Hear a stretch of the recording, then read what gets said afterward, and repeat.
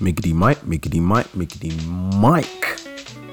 You are now tuned in to the Mind Wanderers podcast, the podcast where we wander and explore the world around us. I'm your host, Timmy, and this is episode 15.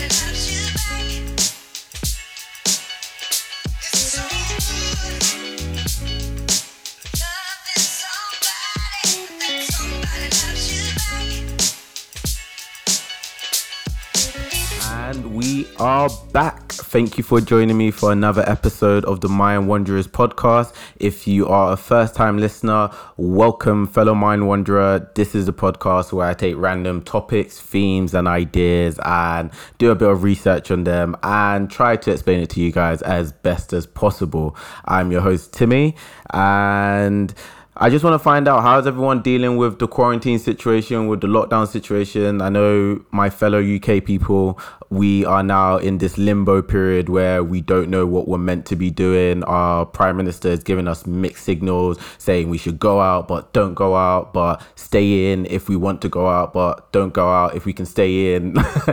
Just making it really confusing for everyone. But to me, it kind of feels like everyone is saying we're done. We're finished with lockdown. We're tired of being on voluntary house arrest. We're going outside again.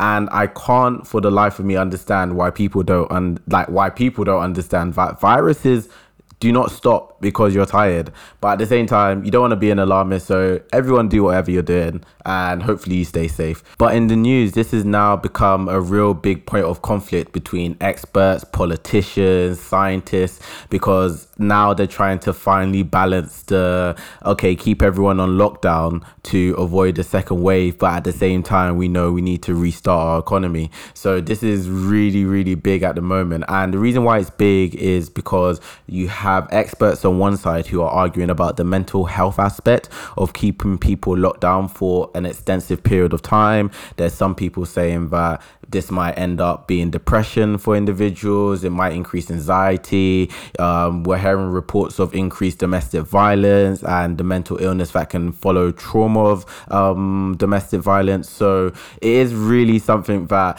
politicians are really trying to weigh up at the moment.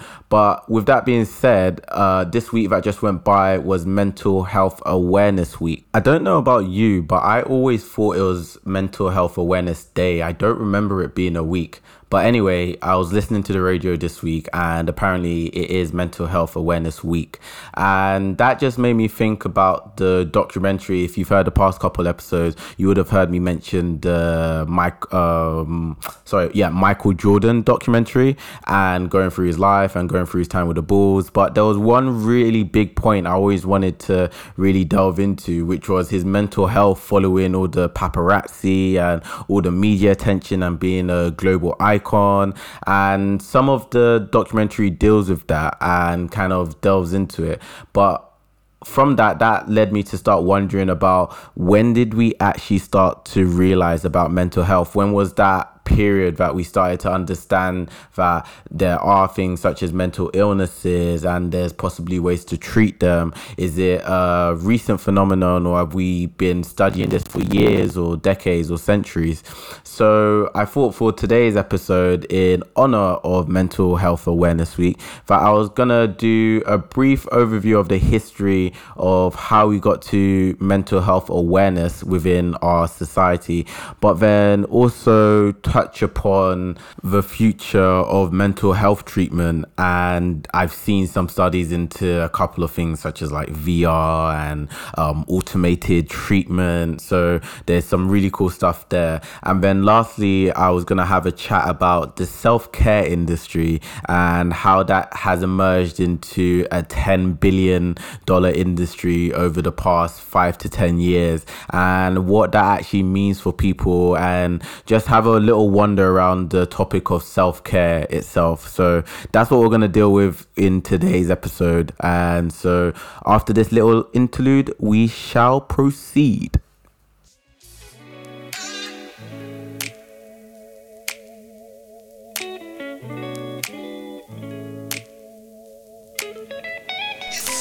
So there I am watching the MJ documentary, and I see all these cameras and all these lights in his face, and all I can't help but think about is how is he keeping his sanity with all these cameras in his face, and how is he keeping everything together, playing all these basketball matches. But as I was watching, I couldn't help but wonder, like, because this is Mental Health Awareness Week, maybe that's why it's more on my mind, and that's why I'm thinking about MJ's mental health. But at the same time, 10 years ago, I would not have been thinking about, oh, he has too many cameras in his face. I'll probably be more interested in what he's doing on the field or whatnot. So with that being said, the question popped into my head.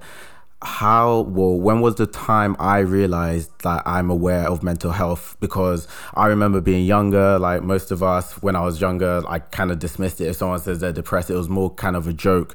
And I'm not saying I was perfect, not saying anyone else is perfect, but at the same time, it was just a case of when people used to say they were depressed or they had anxiety back in the day, like let's say 10 years ago, it wasn't treated the same way it was treated now. And I feel like in the past 4 to 5 years, there's been a real big like push to get mental health into the forefront of everyone's head.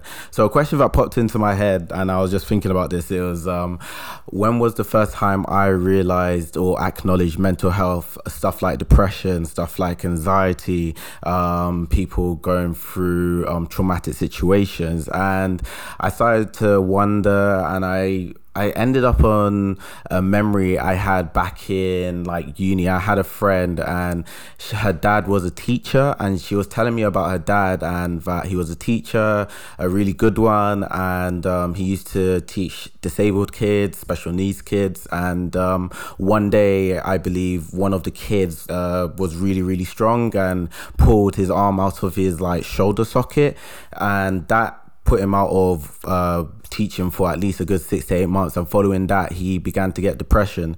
And the reason why that made me like really, really realize how depression works, or how stuff like anxiety works, is because that was a physical injury he had. It wasn't a case of it was a head trauma or anything particularly happened to him. It was just a case of he couldn't work anymore, and that left him in a depressed state. And so that question in my mind of when was the first time I realized or acknowledged mental health for what it was, that was it for me, because I started to see how that started affecting his relationship with his daughter, my friend. So it was kind of eye-opening. It was something that I just started to think about, and it'll be really interesting. Do you ever think about when the first time you really started to acknowledge mental health for what it was? Not a case of maybe dismissing it or kind of just jumping on the bandwagon, but actually acknowledging what people go through effectively. So that was my wonder of the week. The question being that when was the first time I really acknowledged mental health, bearing in mind it is Mental Health Awareness Week. So moving on from that, my mind shifted. I started to wonder about a bit more. I started to think about questions that could be good for this episode. And so one of the questions that I started to delve into was, when did humanity as a society start to attempt to understand mental health? What was the first recorded incident that we can see when humanity was like, okay, how are we going to deal with people that obviously show a sign of mental illness? So as I start wondering, I also start doing some research, and my research took me back to a time way distant in the past. Flashback. Okay, so my research took me back 7,000 years ago to a period called the Neolithic period. Neolithic being the final stages of like the Stone Age. And I think that is, if I can remember correctly, Stone Age is when people stopped going to like hunt and just roaming around, and when we decided that, you know what, fuck it, we're just gonna stay in one place and we're gonna make wheat or some shit like that. And everyone was just like, you know, that's a good idea. Maybe we don't have to run around and chase foxes and hunt all the time. How about we just, did I say foxes? What were people hunting? Like boars and pigs. Why would people be chasing foxes? Yeah, that doesn't really sound too smart. Anyway, so I was doing some research, and I realized that it was actually 7,000 years ago where humans started to experiment or start to notice stuff like mental health and become mentally aware, if you want to call it that. What they would do would, if they saw anyone who had head trauma or head swelling, or maybe was showing signs of not acting normal within society, what they would do would, it's very grim, it's something called trephination. Trephination. And what trephination is, it's like, it's kind of grim, but what they do is that they actually rip open your scalp, then they cut like either a round or square hole of the bone around like your brain, take it out, cover it back up, and then put like the skin back on top. And what they believed that was doing was essentially releasing like evil spirits. And the reason why that method was so widely used was because back 7,000 years ago, obviously before science, what would happen is when people don't understand something, the first thing they go to is probably the supernatural. So they used to believe that if someone was showing signs of being mentally ill, this was a case of them being possessed by a demon or a vengeful god or whatever it may be. But it was normally supernatural, as we all know. Back in the day, what did they know? So that's what they used to do. So when humans first began to experiment with mental health and become mentally aware, it was 7,000 years ago when we decided to stop chasing animals and actually decide to be a community. And that makes me start to wonder, maybe we started to notice people were mentally ill when we stopped moving around, because that is when we became a society, so we could form social norms. I don't know, maybe I wonder about that. But yeah, so this is what back 7,000 years ago people used to think about mental health. Everything was supernatural. It was a case of a vengeful god. It said Hebrews had a belief that mental illness was a punishment from God for committing sin, and demonic possessions were also believed to be part of God's wrath. Most of the time when God is being mentioned, it's kind of harsh. So moving on from that, we go to around the years, the SpongeBob time lapse. 3,000 years later. Okay, so moving on, we're now around 4-5 BC, and we have a Greek doctor called Hippocrates, or H-Man. I now want to call him H-Man because saying Hippocrates all the time is quite long. So H-Man came up with he said, you know what, I don't want to believe in supernatural forces or anyone like a demon. He said he believes that the reason why people are mentally ill is down to the fact that there's like bodily substances that are imbalanced in our body, and he believed that maybe it was not chemical, but there was a biological factor to his reasoning for people being mentally ill. And around that period, that was the prevailing thought. So he shifted it away from someone's possessed by a demon, even though that was still widely believed in some circles. Let's not forget they were still burning witches not too long ago. So around 4-5 BC, he started to move on to saying there's like more of a medical influence in terms of people being mentally ill. And so what that moved on to showing is that humans then started to study ourselves more to a degree. So keeping on track with when did humans become mentally aware. So humans started off thinking it was a supernatural being or it was a demon, and then we moved on to the biological aspect. We haven't necessarily landed on a brain yet, but if you follow me and H-Man, I will show you how H-Man led us further into discovering or being mentally aware. Okay, so time shifted. People stopped thinking that mental illness was because of a supernatural force, and they started to believe that it had something to do with the body. So around 400 BC, in comes H-Man, Hippocrates. Oh, sorry, iPad dropped. Give me one sec. Yep. So we now have the Greek doctor H-Man, also known as Hippocrates, and he comes in. He's also known as the father of Western medicine. That is a really big title, and hopefully what I'm going to read is going to live up to that. But Hippocrates, also known as H-Man, is the father of Western medicine, according to Wikipedia. But what he discovered, or what he tried to explain, was the first real attempt to link emotions and the way people act with the way our body is. So the first connection between the mind and the body, if you want to think about it.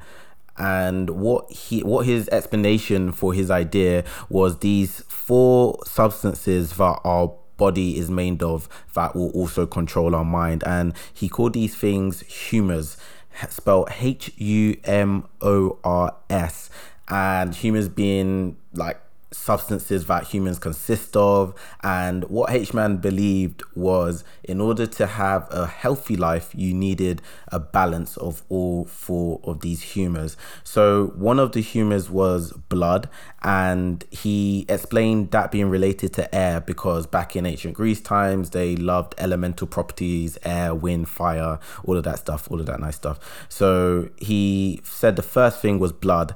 The next thing was something called yellow bile. He related that to fire. The next thing was black bile, which was related to earth. Questionable. Then he also had phlegm, so the things that we spit out, or like you see footballers always so he explained those 4 humors as being responsible for why people might end up being mentally ill, or why they might act upset, or why they might act a certain way. So he had a couple students, and he had a student called Galen, and just for comedic purposes I'm going to call him G-Man. And what G-Man explained was, he essentially evolved H-Man's evolved H-Man's, sorry, yes, he evolved Hippocrates' idea of humans being made up of these substances, and he came up with names for if you have an imbalance or too much of one certain humors. So the 4 humors being blood, yellow bile, black bile, and phlegm. And if you had too much blood, he said those sorts of people, they're very confident, they're joyful, optimistic, expressive, sociable, something no one can really be right now because we're all stuck inside, so that's kind of annoying. Moving on, G-Man also said if you have too much yellow bile, the one that I said is related to fire, he said people in this category are very passionate, and they're people that maybe have temperament issues or get angry very quickly. And moving on, you have the people who are very, very sensitive. So the people that are called snowflakes in this era, or he said if you have too much black bile, that you're going to be someone in this category. And lastly, for people who had too much phlegm, he strangely said this makes people deeper thinkers, fairer, calm, willing to compensate, and hard workers. That's very weird. Yeah, I don't really agree with that. But that is the first shift away from supernatural causation for why people will be mentally ill. And this is what H-Man and G-Man came up with during the 400 BC. So that was another transition for humanity in terms of understanding mental health and mental illness within our bodies. I don't know about you guys, but I find stuff like that really cool. I like going back, doing some research and finding out how we got to a certain point in time. So how we got to where we are now, and going through the history books. So thank you to H-Man and G-Man, Hippocrates and Galen. Now, the next big shift in humanity's thinking towards mental health and mental illness came in the early 1900s with a wanderer by the name of Sigmund Freud.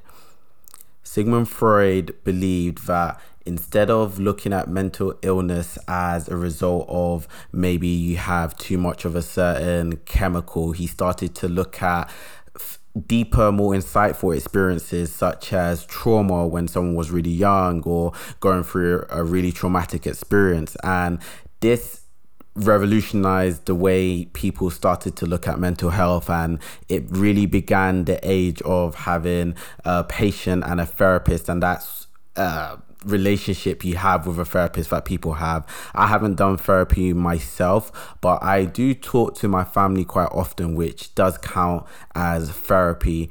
But if you do need therapy or want therapy, I have heard very good things about it. So if you feel like that is something you want to do, definitely go for it.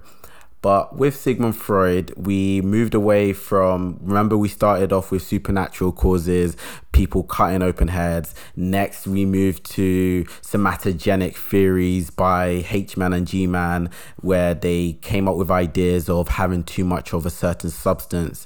With Freud, we now really got to the end of the matter and started to look at our mind and really start to understand what mental health and being mentally aware is.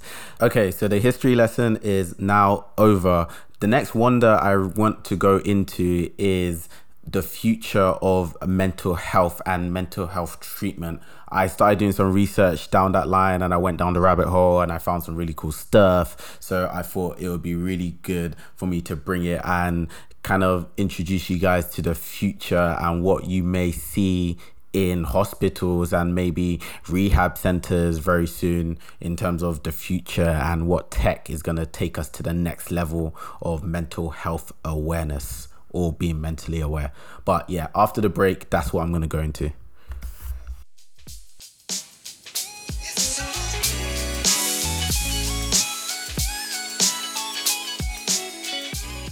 Do you guys remember when HTC came out with that VR headset and everyone was shouting like, oh my God, that's going to be the most awesome thing ever, dude. Like, we're going to put on VR headsets and we're just going to kind of like do stuff in like VR. And everyone got really excited and nothing came of it. Now VR is making its way into the mental health scene, and I saw a really cool video from the University of Oxford Department of Psychiatry, and there was a professor there by the name of Professor Daniel Freeman. What they've now started to look into is how we can deal with mental health problems such as phobias, because now we know phobias can actually be classed as a mental health disorder. So what the Department of Psychiatry is actually looking into is using VR. So I'm just going to play you a little snippet of what Professor Freeman said, and then I'm going to further elaborate on his findings. And yeah, I'll just listen to what he has to say. It's kind of really cool. The best psychological treatment. Why do I think that? Well, fundamentally, because I think mental health problems are inseparable from the environment, which is exactly what Kath has been saying. If you have a fear of public speaking, it's being in front of an audience. If you have fear of heights, it's walking near heights. If it's alcohol, it's resisting those cravings around it. If claustrophobia, it's about being tight and closed spaces are difficult. You know when you've overcome a problem, when you think, feel, and behave differently in those situations that used to trouble them. And that's where VR comes in, because you can put on a headset and enter these troubling situations. And the beauty is, because you know it's not real, you can try things differently, and the learning you make transfers out into the real world. So later on in the presentation, Professor Freeman starts to explain that using this technique, he was able to help 60% of people in a controlled study with a fear of heights and an AI assistant. So maybe in the future, they might start using VR headsets, taking them home, and VR can be part of your mental health self-care kit, if you want to look at it like that. And if you have problems speaking in a large crowd, you can buy a VR headset, and now you're speaking within a large crowd without the fear of it actually being real life. It seems kind of scary to me, but you know, technology is always moving, so we have to go with the time, so let's not get too freaked out. But it also reminds me of Black Mirror episodes where we're going into this virtual world, and who knows, people might prefer that world compared to reality, and then there's a mesh of reality and the real world, and no one really knows what's going on. But yeah, I digress. So another really interesting development within the mental health space is the emerging use of telehealth services. I listen to podcasts quite a lot, and telehealth services have been actively marketing on radio, trying to get people to use on-demand therapists. So what you do is you download an app. If you want to speak to a licensed therapist, what you do is you just find the therapist, you make an on-demand meeting. You don't have to sit in a waiting room. You don't have to go anywhere. You don't have to do any awkward meetings. And they're always trying to promote themselves. And the reason why I wanted to bring this up as a big factor when it comes to the future of mental health is there wasn't that ability to actually talk face to face with someone via FaceTime or via the app and actually discuss your problems as you can now with stuff like Zoom, with stuff like FaceTime, WhatsApp chat, and all of these new technologies. We're now able to speak to a therapist at whim if we really, really want to. So that is another big development in the mental health space. The last one is the more intriguing one, which is called passive symptom tracking. And that name is kind of I don't really like the name, because with coronavirus now and symptoms, it's too close to home. But with this technology, what we're now able to do is using devices such as our Fitbit, such as our phones, such as whatever it may be that's able to tell us about our body in real time. There's studies going out and with the research I saw from the University of Oxford, the Department of Psychiatry, there was another guy who was explaining this, and he goes into some detail as to if you can get real-time information or real-time feedback as to what your body is doing, you'll be able to make predictions as to if the way you're living at the moment is more likely going to lead to depression or is more likely to lead anxiety in a certain situation, because we have other stuff such as, has anyone heard of an Oura ring? An Oura ring is a ring you wear and it monitors like your sleep patterns and it tells you if you slept well. And there's a lot of new technology out there, and especially with coronavirus now, I'm pretty sure there's new technologies being developed as we speak to monitor certain body symptoms. So it's another form of data collection. So everything we're doing right now is really, really being monitored to a degree that we don't even realize. If our phone can tell us what we're doing at certain times, and we have devices on our body that can tell us how we're feeling at certain times, put those two things together and who knows? I don't really want to go into that territory. So lastly, I wanted to have a wonder about the phrase self-care and what self-care means and what society is turning self-care into. The reason why I was thinking about this is when you think of mental health, and because this is today, I'm recording today, so 24th of May? Yeah, so today is the last day of Mental Health Awareness Week. And self-care is a big word that is being used throughout all, like on the radio, on certain websites. You see the word self-care a lot because it's a buzzword when used in the context of mental health. So what is self-care for those of you that don't know? I don't really know myself, so I had to search this out. So self-care is defined as any activity that we do deliberately in order to take care of our mental, emotional, and physical health.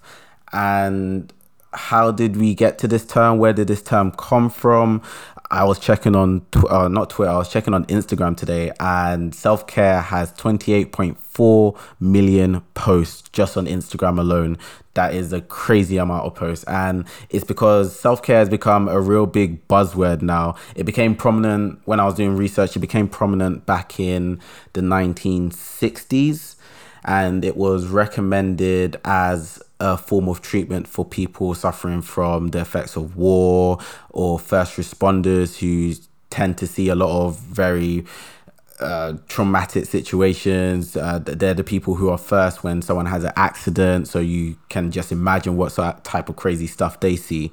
And so in the 1960s, self-care was recommended to a lot of people, and it really took on a new meaning during the civil rights movements, and when black activists or the Black Panther movement started to use this phrase within the 1970s as a way of telling the fellow activists to stay strong during the repeated injuries of systemic racism and systemic oppression. In fact, one of the better known phrases for self-care was given by activist Audre Lorde. In her 1988 book, Burst of Life, she describes self-care as: caring for myself is not self-indulgence, it is self-preservation, and that is an act of political warfare.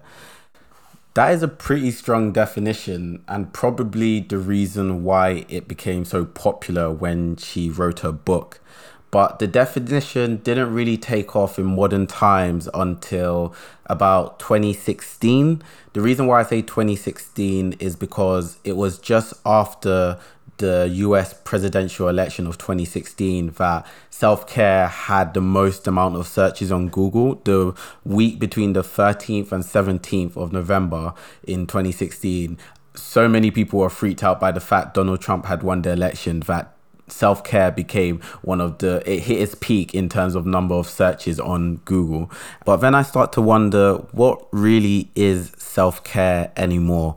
If you look at how self-care is promoted, how self-care is used by organizations, you could make the argument that self-care is losing its real meaning in terms of looking after someone's mental health and someone being mentally aware. Because we are all mentally aware now, I feel as though companies and individuals like celebrities are able to really profit off this idea of self-care. Because self-care doesn't have a very strict definition. Self-care could range from you doing a meditation or you having a quiet walk to you having to buy a box set of luxury nail varnish. And this isn't to criticize anyone. It's just something I was wondering about as to how self-care, the term, has been made a commodity of some sorts, if you guys understand where I'm coming from. Because if you're able to tap into people knowing that they have to be mentally healthy, and if I sell you X, Y, and Z, that will make sure you are doing self-care and you are making sure you are keeping yourself on top of your mental health, but not really, you're just being incentivized to buy more and more. And I did some research. Self-care it's not called self-care, it's called the wellness economy. And I'm saying wellness with quotation marks because now the wellness economy is worth a staggering $4.5 trillion. That's crazy. $4.5 trillion on something that's meant to be public good, if you want to look at it like that, of people being mentally healthy. But it goes to show that with anything, even self-care can turn into a commodity. And I feel like that's a really good conversation I should have with someone who maybe runs a wellness center and how they balance profit and actually helping an individual. Because it's very easy to sell people on the idea that if you buy this luxury duvet set, this is going to be a form of self-care, and then you have people paying stupid amounts for stupid items that they actually don't need, but because they're being told to look after their mental health, they now have to buy all these extravagant items, all these unnecessary bath soaps. Not that I have anything against people that use bath soaps or crystals or anything like that, but it is a conversation to be had. So hopefully one day I'll get someone who runs a wellness center and have that discussion as to,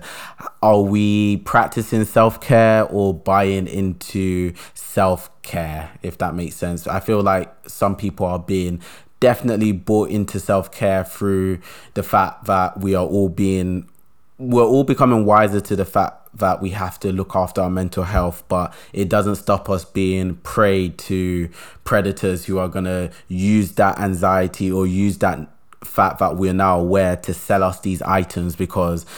But then at the end of the day, I think that's just a cynic in me, and maybe I should just see it as people are doing the right thing. Because you have influencers that might not really care about the well-being of their followers, or you could have a drug company that's also another thing that I researched and found out. Drug companies around I believe the 80s discovered stuff like Valium and all these different opiates that can distort the way someone's mental health is and the way someone reacts to the world. That's why we have this opiate. I don't know if you guys have heard of the opiate crisis in America that is still raging on, because a lot of people use these mood defining drugs, because a lot of there's been a rise in the amount of people reporting depression because people are becoming more aware of it. With this, that becomes a prey market for predators to come in and sell you something that can make you feel better or make you feel better about the world around you. So self-care is it's a weird thing for me, because when I look into it, it is something very positive, but with the amount of money it's generating, it's making me feel something more darker is going on there. And not to say that everyone who's promoting self-care has a dark side to them. There are plenty of people out there who are honest people trying to help everyone. But at the same time, we have to look at what is really going on around us. But that's just the mind wanderer in me. So don't really listen to me. I'm just someone who thinks about dumb stuff all the time. Right. Well, I think that's it from me and my wander into mental health. I hope you enjoyed that, and I hope some really good conversations can be sparked from what you've listened in this episode. If you have a story of when you know or started to acknowledge mental health and mental illness, please send them in. I think it would be really cool to share some stories about that. And feel free to message me on Twitter at mind_wanderers, or on Instagram at MW Podcast if you want to reach me. You can also reach me on email, mindwandererspod@gmail.com. So hope you guys enjoy your bank holiday Monday. Make sure you keep wondering. I will see you in 2 weeks. Who knows what will go on? I think I've just seen some news that Dominic Cummings has broken the rules for the lockdown, so that is not looking too good. I predict that's not going to go down too well for Boris Johnson. But yeah, once again, thank you very much for listening to the Mind Wanderers podcast. I'm your host, Timmy Chattelou. This is episode 15, and keep wandering.